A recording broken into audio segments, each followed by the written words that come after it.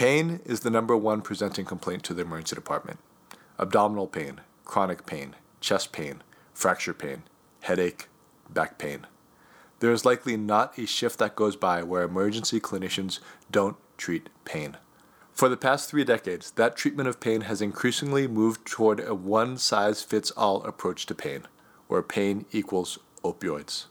Dilaudid, morphine, fentanyl, hydrocodone, oxycodone, these are the tools that we have reached for and prescribed for the past decades. If pain was the nail, opioids were the hammer. But oh, how foolish that approach has been. Let's set the record straight. Pain is not a singular process. It is not a nail.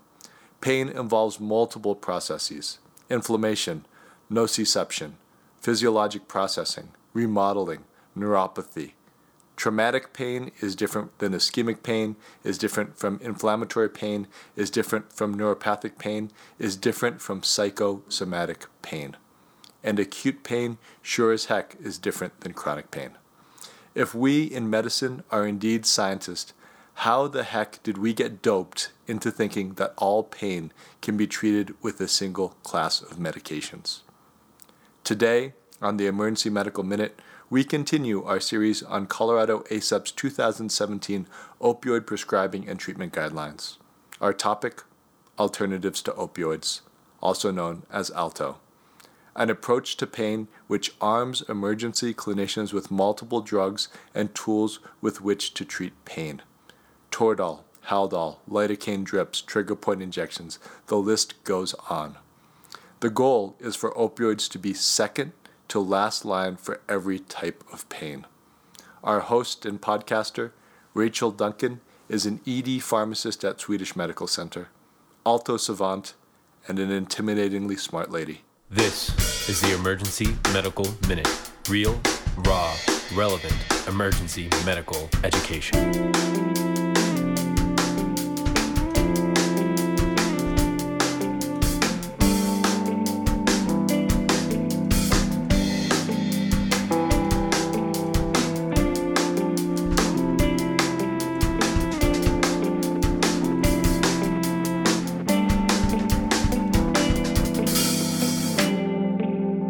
Please enjoy the show. Hey guys, my name is Rachel Duncan, and I am one of the members of the Colorado Opioid Safety Collaborative. Welcome to the ED Nurse Education Series. Today we're going to be talking about the ED opioid pilot that we will be implementing in 2017. Now, what is the Colorado Opioid Safety Collaborative? Well, this is really a partnership between a few different organizations, the first being the Colorado Hospital Association. The other important chapter here is the Colorado chapter of the American College of Emergency Physicians, or ACEP. We'll also be working very closely with Colorado Emergency Nurses Association, and that's where a lot of this education in this presentation, as well as in the toolkit that you'll be receiving, comes from. So other nursing members from the ENA who will be presenting this information to you. So there's many others who care about the opioid epidemic gripping our nation, and we all think this is a very important thing. So why are we all participating? A couple reasons. Working in the ER, you probably already know that pain is the most common reason for admission into the emergency department. Colorado is really at the center of this U.S. opioid epidemic. You've probably heard that term thrown around now, even in the mainstream media. Colorado has the 12th highest rate of misuse and abuse of prescription opioids across all 50 states. So we've almost cracked the top 10 at this point. In fact, 40% of Colorado adults admit to the misuse of prescription medication, and majority of that is painkillers. Don't let anyone tell you that this is a heroin issue. It's not. That is also a problem down the road, but it's really a prescription opioid issue. In fact, 2/3 of the overdoses from opioids is from pharmaceuticals versus 1/3 from heroin. Now, eventually, patients will get to the point where they are consuming heroin, but how do they get there? Very few patients actually go out and just decide to do heroin that day. For the most part, in fact, statistics tell us 4 out of 5 heroin users started on prescription opioids. And when they were no longer able to get those opioids, or they required more so that they didn't feel awful, they then switched to heroin. So if you really take a step back and look at that, 80% of our heroin problem could could possibly be fixed by not getting folks hooked on opioids. So, as many of you know, the emergency departments are in a strong position to reduce opioid use in a population that's at very high risk for misuse and abuse. And so, for a lot of patients, their first encounter with an opioid is when they come into the ER for some type of painful acute condition. Are there alternative pain management strategies that we could be using for these folks rather than getting them hooked on opioids? One of the more recent publications from the CDC really told us that in as little as 3 days, patients can become addicted to opioids. When you get to 5 days, that increases substantially. And then when you get to a week, about 20% of patients will become dependent on opioids. If a patient is treated for a month, they have a 50% chance of having a lifelong addiction to opioids. So just very staggering statistics. It doesn't take long, and we need to stop being a part of the problem. All right, what are we hoping to accomplish by this pilot with CHA, Colorado ACEP, and the Emergency Nurses Association? Well, the objective of the pilot and the metric that we're really looking at is to reduce administration of opioid medications by ED providers through implementation of the Colorado ACEP Emergency Department Opioid Guidelines. And these guidelines have been a project that a task force within Colorado ACEP have been working on for the past year.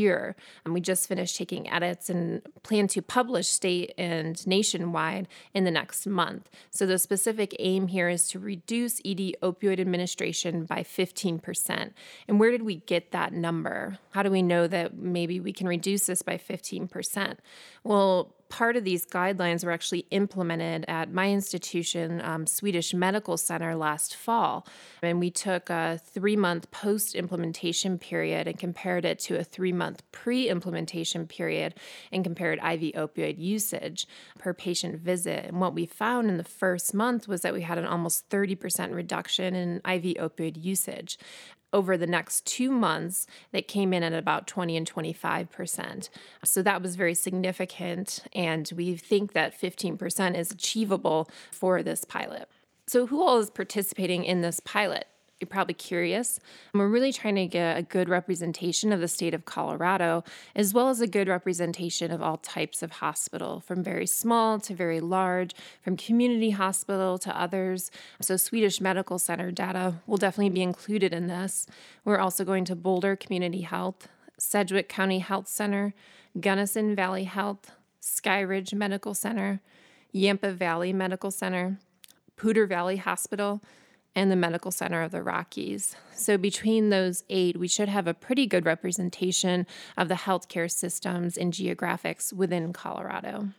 So let's talk a little bit more about the opioid epidemic. How did we get to where we are today? And what is the real issue here in Colorado and across the nation? So a little bit of background here. 91 Americans die every day from an opioid overdose. And that includes both prescription opioids and heroin. And nearly half of all opioid overdose deaths involve a prescription opioid. And that is nationwide.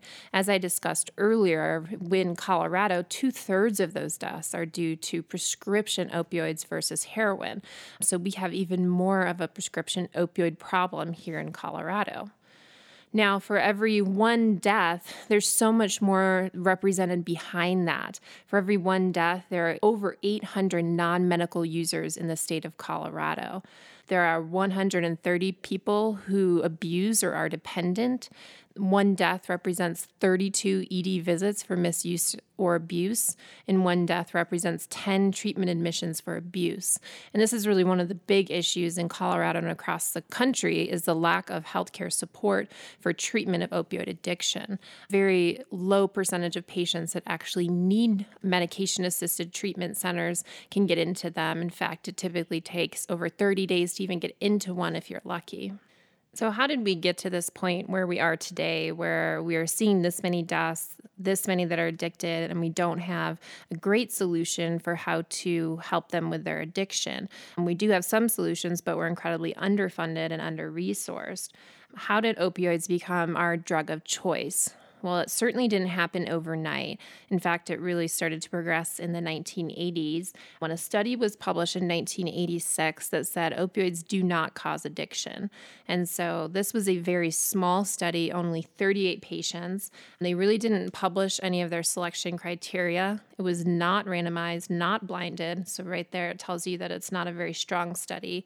And one thing to note is that 2/3 of patients received less than 20 morphine dosing equivalents per day. So if you think about that, that's really an incredibly small amount of opioids in the grand scheme of things. And the conclusion here from the author was that the risk of addiction when treating chronic pain was less than 1%. And this was published in the Journal of Pain by Dr. Russell Hordenoy. And this really started the push for more opioids, and pharmaceutical companies that began aggressively marketing these drugs for non-cancer pain. It also funded nonprofits such as the American Academy of Pain Management and the American Pain Society, that was previously headed by the author of this study, that published guidelines that really encouraged doctors to expand their use of prescription narcotics. And so really the truth here is that the risk of addiction may be as high as 40% in chronic pain patients. And the author since then has come out and said that he feels that he made a mistake in his conclusion of this study. Now, of course, many of you have heard the term pain as the fifth vital sign. So all patients have a right to pain control. This is definitely true. However, this really got pushed in the late 90s into the early 2000s because the Veterans Administration came out and defined pain as the fifth vital sign. In 2000, the Joint Commission, of course, a very important governing body, disseminated this information throughout American medicine. And then in 2001, the Joint Commission issued pain management standards that instructed hospitals to measure pain and prioritize its treatment. This is, of course, important for our patients. But when you start to combine pain as the fifth vital sign, all patients have a right to pain control. We need to prioritize its treatment. And oh, by the way, opioids are the only answer. You can kind of see where we got to, where we are today into this opioid epidemic. And I can't really talk about all of this without at least mentioning the role that Big Pharma played in all of this. Purdue Pharma, who is the producer of OxyContin, had very aggressive marketing strategies, educated providers that because it was a time-release product, it wouldn't cause the high that would lead to addiction. In fact, Purdue and Johnson & Johnson ran educational programs on the responsibility of prescribing opioid medications. But fast forward to 2007, when Purdue Pharma pled guilty to federal criminal charges for misleading advertisement regarding the safety of OxyContin time release. And the important thing here is they settled out of court and were fined $600 million, which is a lot of money to any of us. However, their sales of OxyContin over the past decade totaled over $22 billion. So you can tell how that fine is just a drop in the bucket and really didn't deter them from continuing to put out the product and do very heavy advertising for it. In 2010, Purdue did reformulate OxyContin to make it more difficult to inject or snort. Once again, this is the role that Big Pharma can play in creating this opioid epidemic. So putting all of this together, we sort of understand how we got to where we are today. How do we fix it? One answer is to just stop prescribing opioids.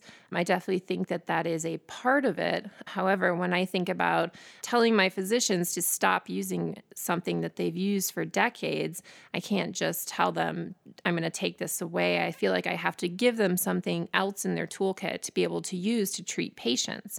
And that's really where we get into using alternative medications and using our ALTO protocol that we're going to talk about next. So what is ALTO? ALTO stands for Alternatives to Opioids. And this is a strategy that Alexis LaPetra, a DO and an ER in New Jersey, really came up with.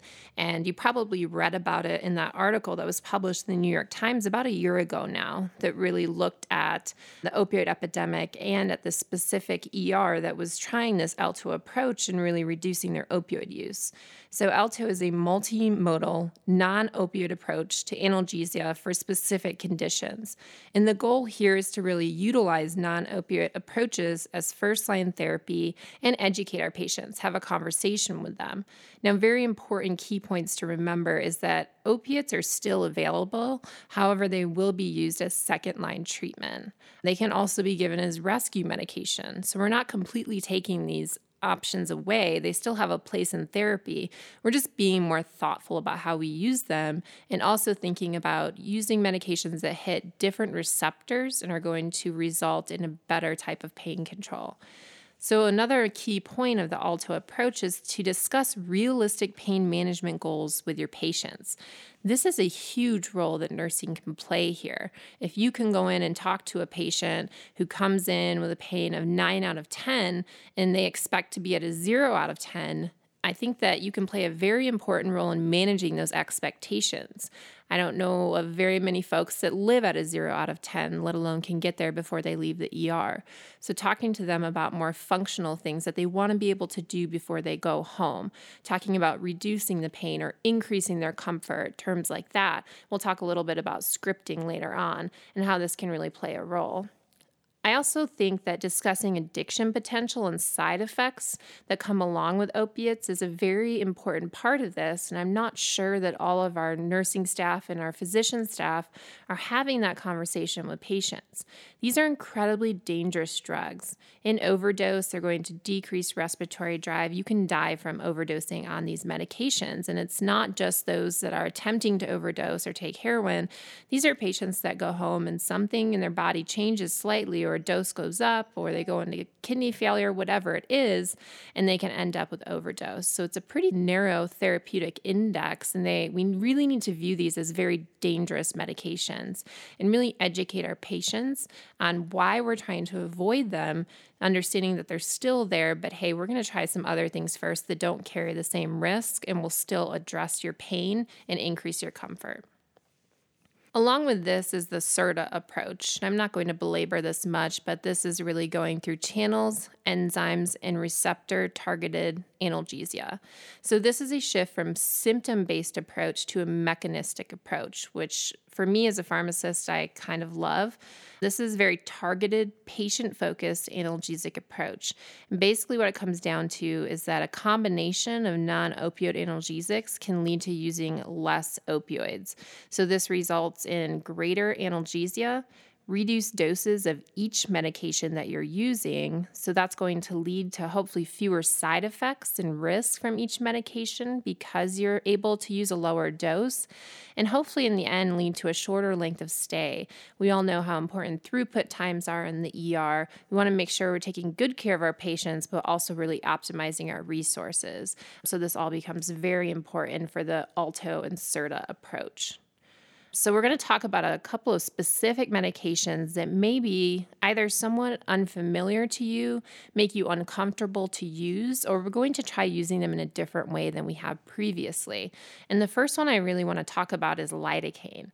And so how does lidocaine work? Well, this really works on central and peripheral voltage-dependent sodium channels. It also hits the NMDA receptors. We really think about using different forms and routes of lidocaine for one, musculoskeletal pain, as well as two, migraines. So I think of lidocaine as also being helpful for some of our neuropathic pain. So how can we use lidocaine? Well, we can use it topically, right? We have Lidoderm patches, the 5% patches. Over the counter, they also have the 4% patches. So if a patient can't afford to pay for the 5% patches, they can actually get them over the counter. You can use up to 3 patches. So this is going to be really great for some rib fracture pain, as well as just think about you're giving the patient a patch that they can put directly on the area of pain, and just mentally, how does that really benefit them, just seeing that go directly on their source of pain. Just remember to have that 12-hour lidocaine-free period. We typically put them on, I like to put them on at night for patients so they can rest more comfortably. Now, another way that we can use lidocaine that I think is often forgotten is intravenously. And this is probably something that sounds a little bit strange to you. When you think of lidocaine IV, you're probably thinking of ACLS and ventricular arrhythmia, right? So someone's pulsus VTach or VFib, and you're going to go ahead and give them a bolus. It's an antiarrhythmic, so we're really trying to pop them out of that, and then you can put them on a drip. Now, it's kind of like an older therapy. It's fallen out of favor due to amiodarone. However, lidocaine IV is also incredibly valuable for pain. In fact, it's been studied extensively in the perioperative period, and there are a couple of studies that have been done in the ER specifically for renal colic or kidney stones, comparing lidocaine IV to morphine IV and just saying that they are equivalent, and using the lidocaine resulted in good pain control and using less opioids. And so what kind of dose are we talking about here? Well, the recommendation will be 1.5 milligrams per kilogram. So in the average patient, that's going to be somewhere between 100 and 120 milligrams. And we typically put this in an NS mini bag, about 100 mLs, and hang this over 10 minutes with a max of 200 milligrams. We really keep that max at 200 so that we're not getting into any kind of lidocaine toxicity. As you know, any antiarrhythmic can also cause arrhythmia. However, at these lower one-time doses in the ER, it's really pretty benign. In fact, we don't even really recommend that the patient has to be on telemetry. We do say caution, monitor patients with a cardiac history, especially very severe elderly. Then I would definitely put them on a cardiac monitor or maybe try something different. But overall, I'm usually okay with trying a one-time dose of lidocaine in any patient that's having especially renal colic, abdominal pain, migraine, and we really use it for any patient that we just want to be opioid sparing. The nice thing is, although that lidocaine infusion is only over 10 minutes, they really get a sustained analgesic effect over 24 hours. For patients that might get a dose of Toradol and fluids and maybe a little bit of morphine for a kidney stone, I'll have nurses ask me, should I still give the IV lidocaine? And my answer is yes, because they're going to go home and still be dealing with this pain, and that's going to give them better pain control over the next 24 hours. So just remember that at low IV doses, lidocaine is generally benign. In fact, at my hospital, we changed our high-risk medication administration policy to allow for these low doses of lidocaine to be given anywhere in the hospital. So you don't need to be at a higher level of care in the ER or the ICU. You can actually receive these anywhere. And we allow a drip at a very low dose to continue if they get admitted for up to 24 hours. And by doing so, we're really being safe and not getting into where patients will start to accumulate it and cause some of that toxicity that you can be thinking of when you're thinking of lidocaine. Now, the last way that we really use lidocaine is trigger point injections. And if you've ever had a trigger point injection, you know how magical they can be. So this is really going to be beneficial for one, musculoskeletal pain, where the patient can really point to a point of pressure and tension and say, it hurts right here. And so if you palpate that and they kind of flinch, we call it the flinch test, then they're probably a pretty good candidate for a Marcaine or lidocaine trigger point injection. And so what the physician is going to do is really palpate that, kind of squeeze the skin together and push a small needle into there and inject 2 or 3 cc's of lidocaine that's going to help relax that and address that specific point of pain. And so if you want to go ahead and YouTube that, there's some really great YouTube videos, and ask some of your physicians, hey, do you know how to do a trigger point injection? Because they should. It's one of the most important things that you can do for pain. The other type of pain that it can be incredibly effective for is migraine. So if patients have those tension migraine headaches that really come from somewhere in their neck or other places, we can really utilize this to get rid of that and really ease that tension. Now, the next medication that I really want to emphasize here is ketamine. And when I say ketamine, you're probably thinking of your excited delirium patient that took too much methamphetamines and is running around naked in the street that you really need to get down. And so that's going to be a 5 per kilo IM injection in their hip. They come to you, they're in a fetal position and much more calm. However, ketamine is very dose dependent. And so if you can remember anything from this, I just think of ketamine as a very dichotomous medication. So at very, very low doses, it can be incredibly effective for pain. And then at 10 times the dose is what I want to use for sedation.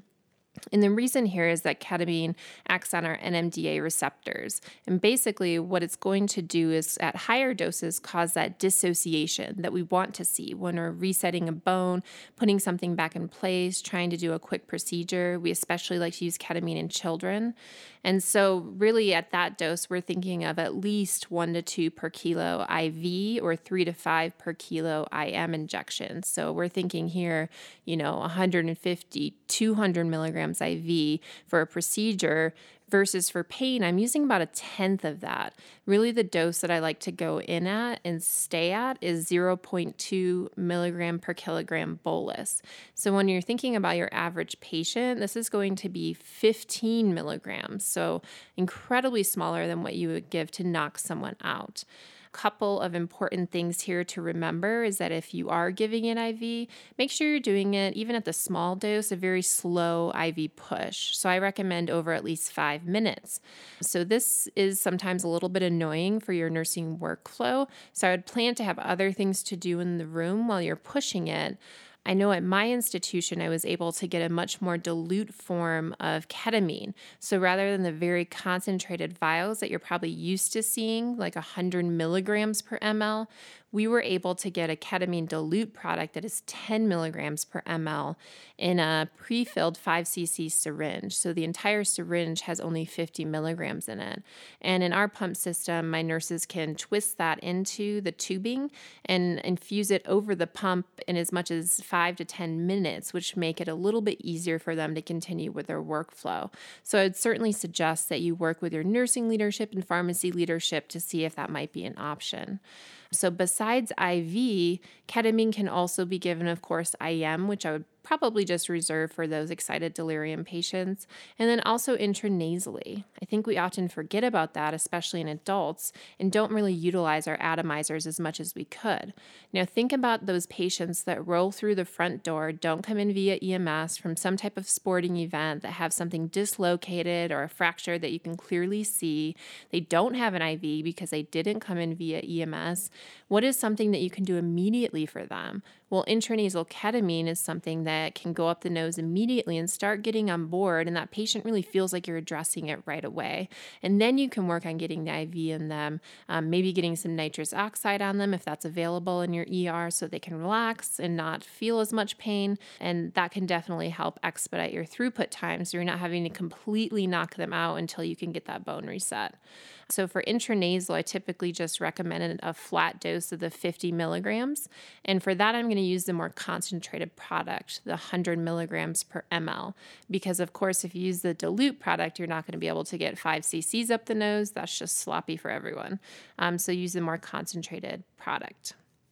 Now, a couple of things to remember about ketamine. Why don't we go higher than 0.2? Why don't we go lower than 1 per kilo? Why don't we go in that in-between period? Well, ketamine is definitely a dissociative, and if you don't get enough of it, you kind of end up in this in-between period where you're just hallucinating and you're aware that you're hallucinating, and it's very uncomfortable for the patient. So we're really trying to avoid that. So I think of ketamine as having this very narrow therapeutic index on either side and nothing in between. So one caution that I do say for ketamine is that do not use it in patients that have a significant psych history or especially a significant history of PTSD. They have an even more narrow therapeutic index with ketamine, and you can actually push them into flashbacks of some of those memories, and that's just really not productive for anyone. So I would suggest avoiding it in those types of patients and really sticking to our dichotomous dosing regimen. So what types of pain would I use this for? So musculoskeletal pain, definitely very important. So you'll see that in that algorithm, as well as joint dislocation and fracture. Like I said, you can get that up the nose, or you can give a dose to augment whatever other pain medications you're giving them until you're able to get a sedative on board and reset that bone. So what are some other options besides lidocaine and ketamine that we can be utilizing for our patients? Now, I think Toradol is a pretty dreamy drug. I think it's incredibly effective. If you've ever had it, it definitely addresses the reason why a lot of folks are in pain. You're not just hitting the mu receptor and masking that pain, you're actually addressing why they're having that pain. So inflammation often accompanies why people have pain. Now, if you're thinking in your head, what are some of the precautions that we think of before we give Toradol? And a couple that come to mind are renal dysfunction. We really want to avoid it because it's going to decrease the blood flow to the kidneys.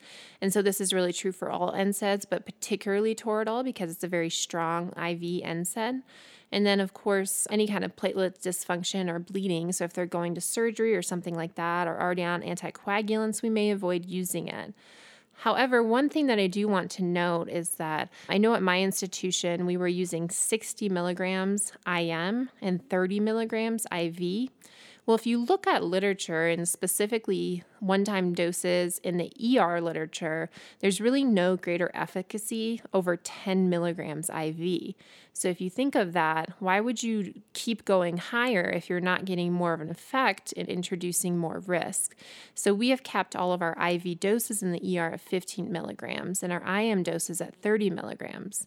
This really opens up the door for being able to use it for some of those patients that are kind of on the edge, that you're like, they're borderline, a little bit pre-renal right now. Patients like that you might be like, okay, but it's a one-time low dose. I may be able to get away with it. So that can definitely open up other doors and options for your provider. So Toradol is going to be great for many pain indications, including MSK pain, renal colic, migraine, really any of the pain pathways that we're going to talk about. Another medication that sometimes gets put in a box is haloperidol or Haldol. Now, when I say that, you're probably, again, thinking about an excited delirium patient or some type of psychiatric patient that really needs that typical antipsychotic. However, haloperidol at low doses is incredibly effective for nausea, chronic abdominal pain, and migraine. So keep this in your back pocket for those types of patients. I'm talking about using 2.5 milligrams IV to start with, and you can always repeat that dose. I really don't get overly concerned about some of the tardive dyskinesia or QTC prolongation until we start to get over 5 milligrams. So think of Haldol for nausea, especially living in Colorado, we deal with a lot of cannabinoid-induced hyperemesis. And if you've ever dealt with patients that come in time and time again for this hyperemesis and refuse to change their habits, your typical antiemetics are really ineffective. Zofran does almost nothing. Compazine Phenergan really doesn't touch it.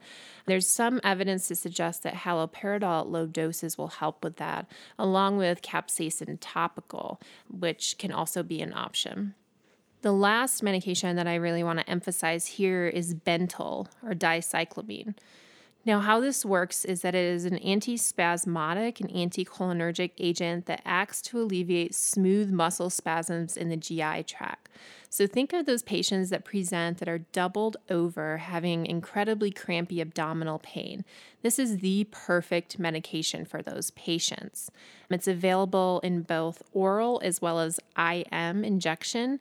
Important thing here is that it is IM only. Please do not give it intravenously. This is one of the most common nursing medication errors. Just remember they're IM only. I typically give somewhere between 10 and 20 milligrams, and that's the same for oral or IM. And again, this is going to be great for abdominal pain. Now, I would use caution in the elderly. It is an anticholinergic agent, so it can cause some issues. However, for a pretty young, otherwise healthy adult, I would definitely have this be my go-to for some of that abdominal pain that we see. So let's talk now specifically about a couple of the ED pain pathways that you'll be looking at. And there will be flyers hanging around your ER that will be looking at each of these pain pathways. And so really the 5 different indications that we have specifically isolated as benefiting from the Alto approach and having really great evidence to back it up. The first is headache or migraine. And I hope that many of you are already familiar with these options and understand that you should never be using opioids for a headache or a migraine. We have very strong literature to support that we should not be using these agents. And they actually worsen headache and migraine. They can have rebound, worse headache and migraine. So please, if anything, if you have a physician that insists on writing for this, I would suggest going up and just asking them, hey, I actually have between 12 and 15 other options that we can use, and we can use multiple of them together for what we call a migraine cocktail. Let's avoid using that opiate. So immediate first-line therapy for headache migraine, we typically think of, don't forget the little things here. So give them a liter of fluids and some high-flow oxygen. That will fix half of your migraines, right? A lot of patients come in dehydrated or they're at elevation. So I would definitely consider doing those two things right off the bat, regardless of why they're having a migraine. We also sort of think of 3 different medications that are pretty well established for the initial migraine cocktail, and that is Decadron, Ketorolac, and Reglan. So using these 3 medications together and getting them on board right away can certainly be very effective. And then here, don't forget about your trigger point injection with either lidocaine or Marcaine. So really challenge or suggest to your physician, do you want to go in and see if there's a way to do a trigger point injection so we can avoid all of these pharmacotherapy and get them better faster and out the door faster. We also have about 10 alternative options that you can think about. So we have Phenergan, we have Compazine, Imitrex. Don't forget about Imitrex. We also have low doses of haloperidol, magnesium, valproic acid. If they have a tension component, think about that trigger point injection or adding Flexeril or Valium. And then you can also do a lidoderm patch if they have a point of tension. So I just think the nice thing about this pathway is that you have so many options. You really shouldn't have to get to the end of the algorithm for any patient. And if you do, honestly, they may need to be admitted for a neuro-obs to figure out what's going on. The second indication that we really emphasize Alto for is musculoskeletal pain. And we really have this split into non-IV therapies versus IV therapy options. And so if you think of the advantage of not having to put an IV in a patient, you automatically think of decreasing throughput time. So of course, don't forget about giving them a gram of Tylenol, right? Along with some Motrin. You also have Flexeril or Valium orally that you can give for any kind of tension muscle component. We have gabapentin. I typically give a dose of 300 to 600 times 1, and you can discharge on them on that dose at bedtime and have them follow up with their PCP. We also have lidoderm patches, which we talked about. If they can identify a specific area of pain that they can put a patch on, that's going to be incredibly powerful for them. We have ketamine intranasal that can be very effective for musculoskeletal pain. And then, of course, the main star of this entire pathway is going to be your trigger point injection. So getting your PA or nurse practitioner or physician to go and get in the room and do that with the patient can be very effective and avoid all of these other therapies. We also have IV options. So we talked about our IV ketamine, Toradol, Decadron, and Valium that are all in our back pocket that we can use if it's incredibly severe. Renal colic is the next indication that I really think has some strong literature and some really unique options that we can be using. So immediate first-line therapy is give them that gram of Tylenol orally, give them that small dose of Toradol, and start them on a liter of fluids. This, I think, most patients would be eligible to get these 3 therapies. Second line IV therapy here, we're then going to go to lidocaine IV. This is incredibly effective for renal colic. So we are ordering probably a dozen lidocaine drips in my ER per day, specifically for renal colic and a couple other indications. Now, we also have 2 non-IV alternative options. So the first is DDAVP or desmopressin, which we can give intranasally. I now keep this stocked in my ERs. This is really good for those spasms that happen around those kidney stones in the ureters because it really relaxes that smooth muscle. So those patients that are doubling over in pain every few minutes when they get that spasm, think about using intranasal DDAVP. And then, of course, intranasal ketamine. There was a study published recently looking at using that for renal colic. And so that's another option to keep in your back pocket. The fourth indication, and one of the most common reasons that a lot of patients come to the ER, is chronic abdominal pain. This is one of the hardest things to treat. They can be incredibly frustrating. Sometimes they often come in on chronic narcotics, so giving them more opioids may not necessarily be beneficial. That mu receptor is already occupied. You really need to be focusing on other receptors.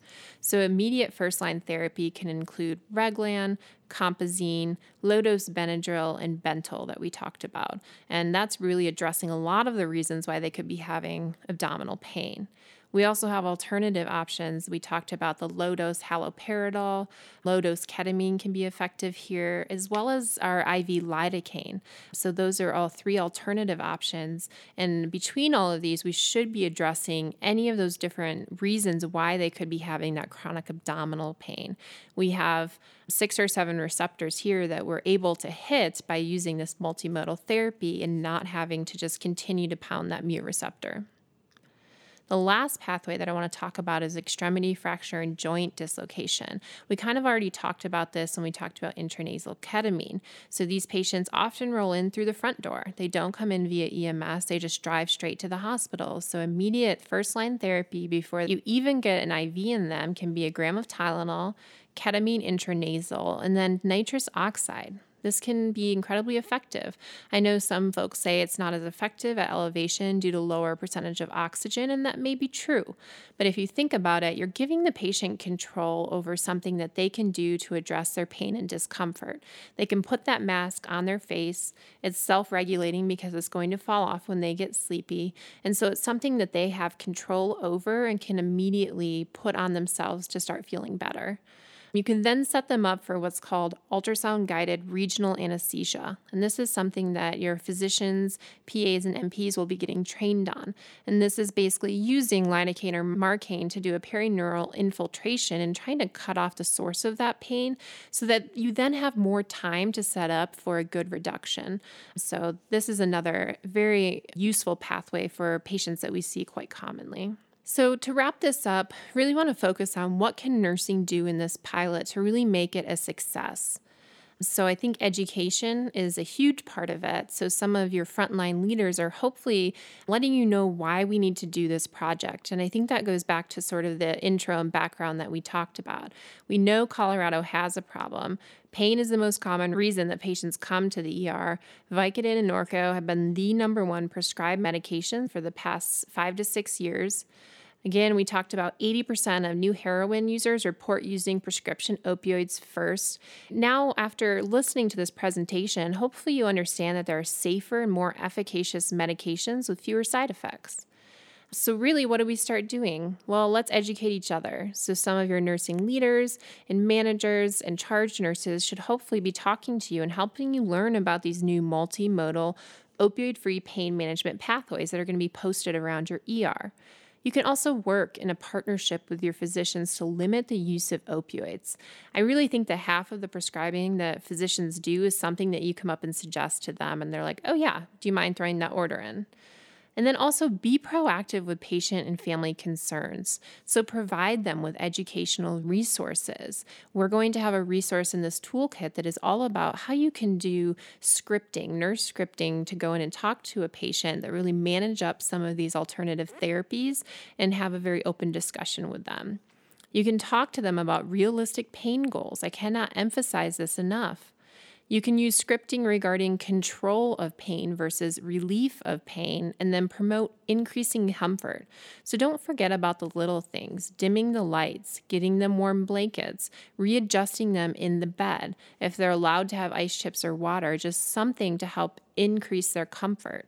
Anything there, addressing their concerns. Before you leave the room, say, is there anything else I can do for you right now? Assuring them this therapy, these multiple agents I'm about to get you, should address your pain. I'm going to come in and reassess you in whatever time is appropriate, typically 30 minutes, and say, we have many more options that we can try. I promise we're going to get you to a better degree of comfort. And then just doing a lot of patient education. So educate the patient and families on how to use pain assessment tools, talking to them more about functional pain and increasing their ability to do certain functions before they go home versus just using a numerical scale. And then talking to them about these non-pharmacologic alternatives. Like I said, manage them up. Talk about some of the risks and side effects associated with the opioid therapy that they may have expected because that's what they've seen on the news.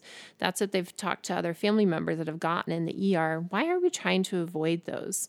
Why are we using these other therapies? I think you'll find that depending on your patient population, patients are very receptive and eager to learn. Pain assessment is, of course, very important here. So just making sure that you're doing appropriate reassessments at the appropriate time based off of what you give them. And then, of course, just again, I cannot emphasize enough, using that scripting that medication will help control your pain and improve your comfort. So for this pilot, just to finish up, I want you to have a sense of who else is involved. So what is going on behind the scenes that is hopefully supporting your practice at the bedside? Well, of course, we're having project champions, both from ED nursing, ED physicians. Your hospital leadership is having presentations to them so that they understand why we're trying to do this, as well as a lot of other support behind the scenes from IT as well as pharmacy. We're implementing policy changes that are going to support your practice at the bedside. So the first thing we're going to do is update our procedural sedation policy to make it very clear what ketamine dosing requires a timeout and is actually sedating the patient for some type of procedure versus what can be used at the bedside without all of that because it's such a low dose for pain. And so that's being implemented before you ever even start using this. We're also updating our high-risk medication administration policies so that lidocaine and ketamine at these lower doses can be given in less acute areas, so it doesn't require ER or CCU oversight. These patients can really be admitted to anywhere in the hospital if they want to continue these therapies. So I think that that will be very powerful. As you use them, you're not just then sending them to the floor where they can't get these therapies. No, we can definitely continue using them. And although this is starting in the ER, you'll find, as I did at my own institution, that this starts to permeate into the inpatient side. These nurses and physicians get curious about what we're using down in the ER. Patients go upstairs and request IV lidocaine, and they look at them like, what? We can't give that here. Well, we can now. And so you'll find that you'll start to do education on the inpatient side and really have a better partnership with them. Now, a lot of stuff is going on behind the scenes with pharmacy and IT support. So CPOE, we're creating pain treatment order sets split up by indication to make this much easier for physicians to order. We're creating order strings for unique entries that are clearly labeled for pain, so that there's not confusion when you're ordering something like lidocaine or ketamine that can clearly be for a different indication. Also, most of you probably use some type of smart pump. So we're working with your pharmacy group to make sure we're updating the drug library in there for the addition of new medications, again, clearly labeling them for pain. So example, I have some labeled as lidocaine for cardiac issues versus lidocaine bolus for pain. Same thing with ketamine for pain drip versus ketamine for sedation. So trying to make this as clear as possible and keep all of those safety guards in place to prevent medication errors. And then we'll also be doing data collection. So of course we have to have that endpoint to see if we're successful, right? So as we talked about, our primary outcome will really be opioid decrease in the ER, as well as looking at patient satisfaction. That is, of course, just as important. Doesn't matter if we're decreasing opioid usage if patients are not satisfied and their pain is not controlled. So we'll really be pulling a couple questions from probably a Press Ganey survey that gets sent home with your patients, looking at their overall satisfaction as well as for pain control. And then we'll be working with your pharmacy and IT team to pull reports looking at opioid usage per patient visit. And we're going to organize all of this data by month. So we're going to look at a 6-month pre-implementation period from 2016 and a 6-month post-implementation period from 2017, which is June to November. So that will be coming up.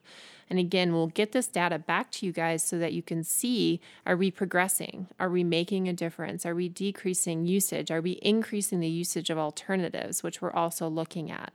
So hopefully you'll be getting very real-time data that either hopefully supports what you're doing or tells you where you can be doing better. So of course, throughout this process, you're going to have support from CHA, Colorado ACEP, Colorado ENA will be particularly helpful for our nursing staff, really being their support system on teaching some of the scripting and other education. We have numerous contacts from previous projects. Like I said, myself and one of my physicians, Don Stater, have done this at Swedish and are definitely available for questions. We're leaving your nursing leaders with a complete toolkit and educational resources for posters for your education board, slide sets, podcasts, scripting, badge buddy cards that you can use for a quick reference. And then overall, I just want to encourage you that you can do this. We can change our practice. I'm sure in your head you're already thinking about barriers from patient perspective as well as from physician perspective who have been having the same prescribing patterns for decades that we're now trying to change. Well, we're doing a very united effort here. Our physician champion is going around talking to your physician groups, really managing up these different therapies, showing them how to do ultrasound-guided regional blocks, showing them how to do trigger point injections, talking about these alternatives that they probably never used or considered before. But you, as a reminder to those physicians, hey, why don't we try IV lidocaine instead of another dose of morphine for their renal colic? It can be a very powerful suggestion. So just work as a team. You can change your practice. If we could do it at Swedish, you can certainly do it where you currently practice.